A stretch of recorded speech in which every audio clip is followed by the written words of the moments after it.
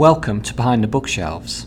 My name is Richard Davis, and this Abe Books podcast series is dedicated to telling the stories behind books and the people who love them.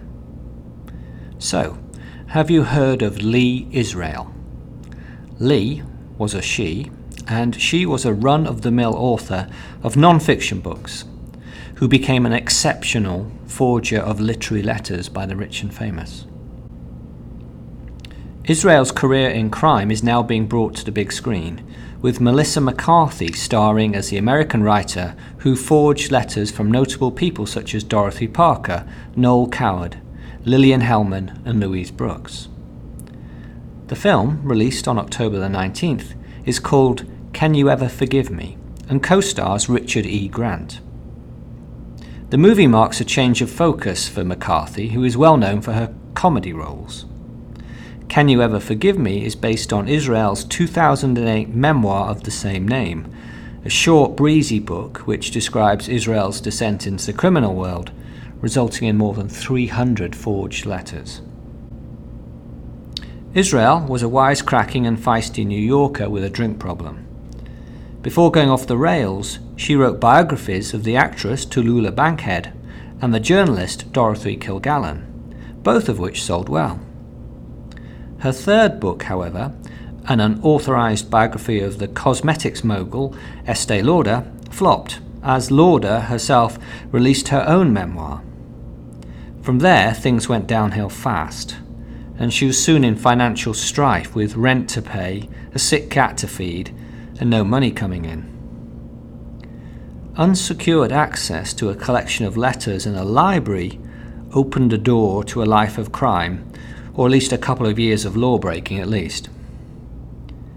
Israel's trick was to visit libraries, request to see letters from famous people stored in their archives, stealthily make a copy of the signature, study the style and content, and then do more biographical research before putting typewriter to paper and writing an original but fake letter.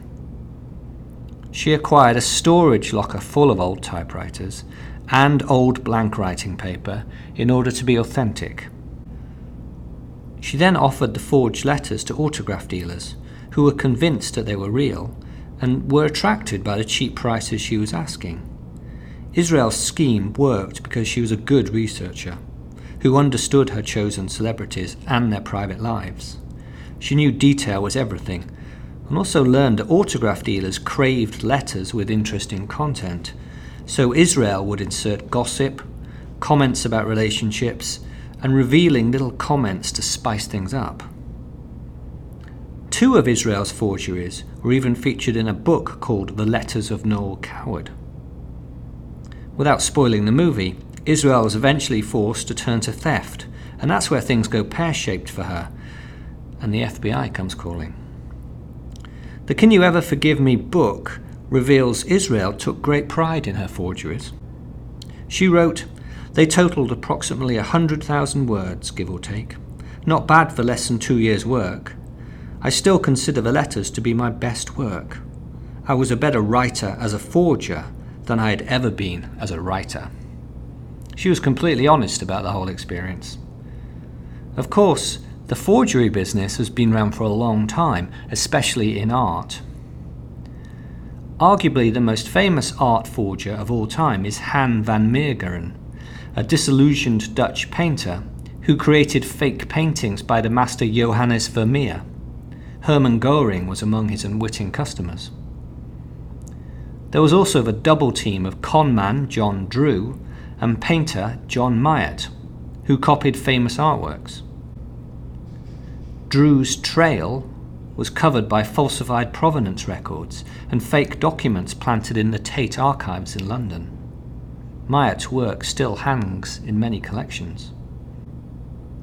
Many of you will have heard of Frank Abagnale.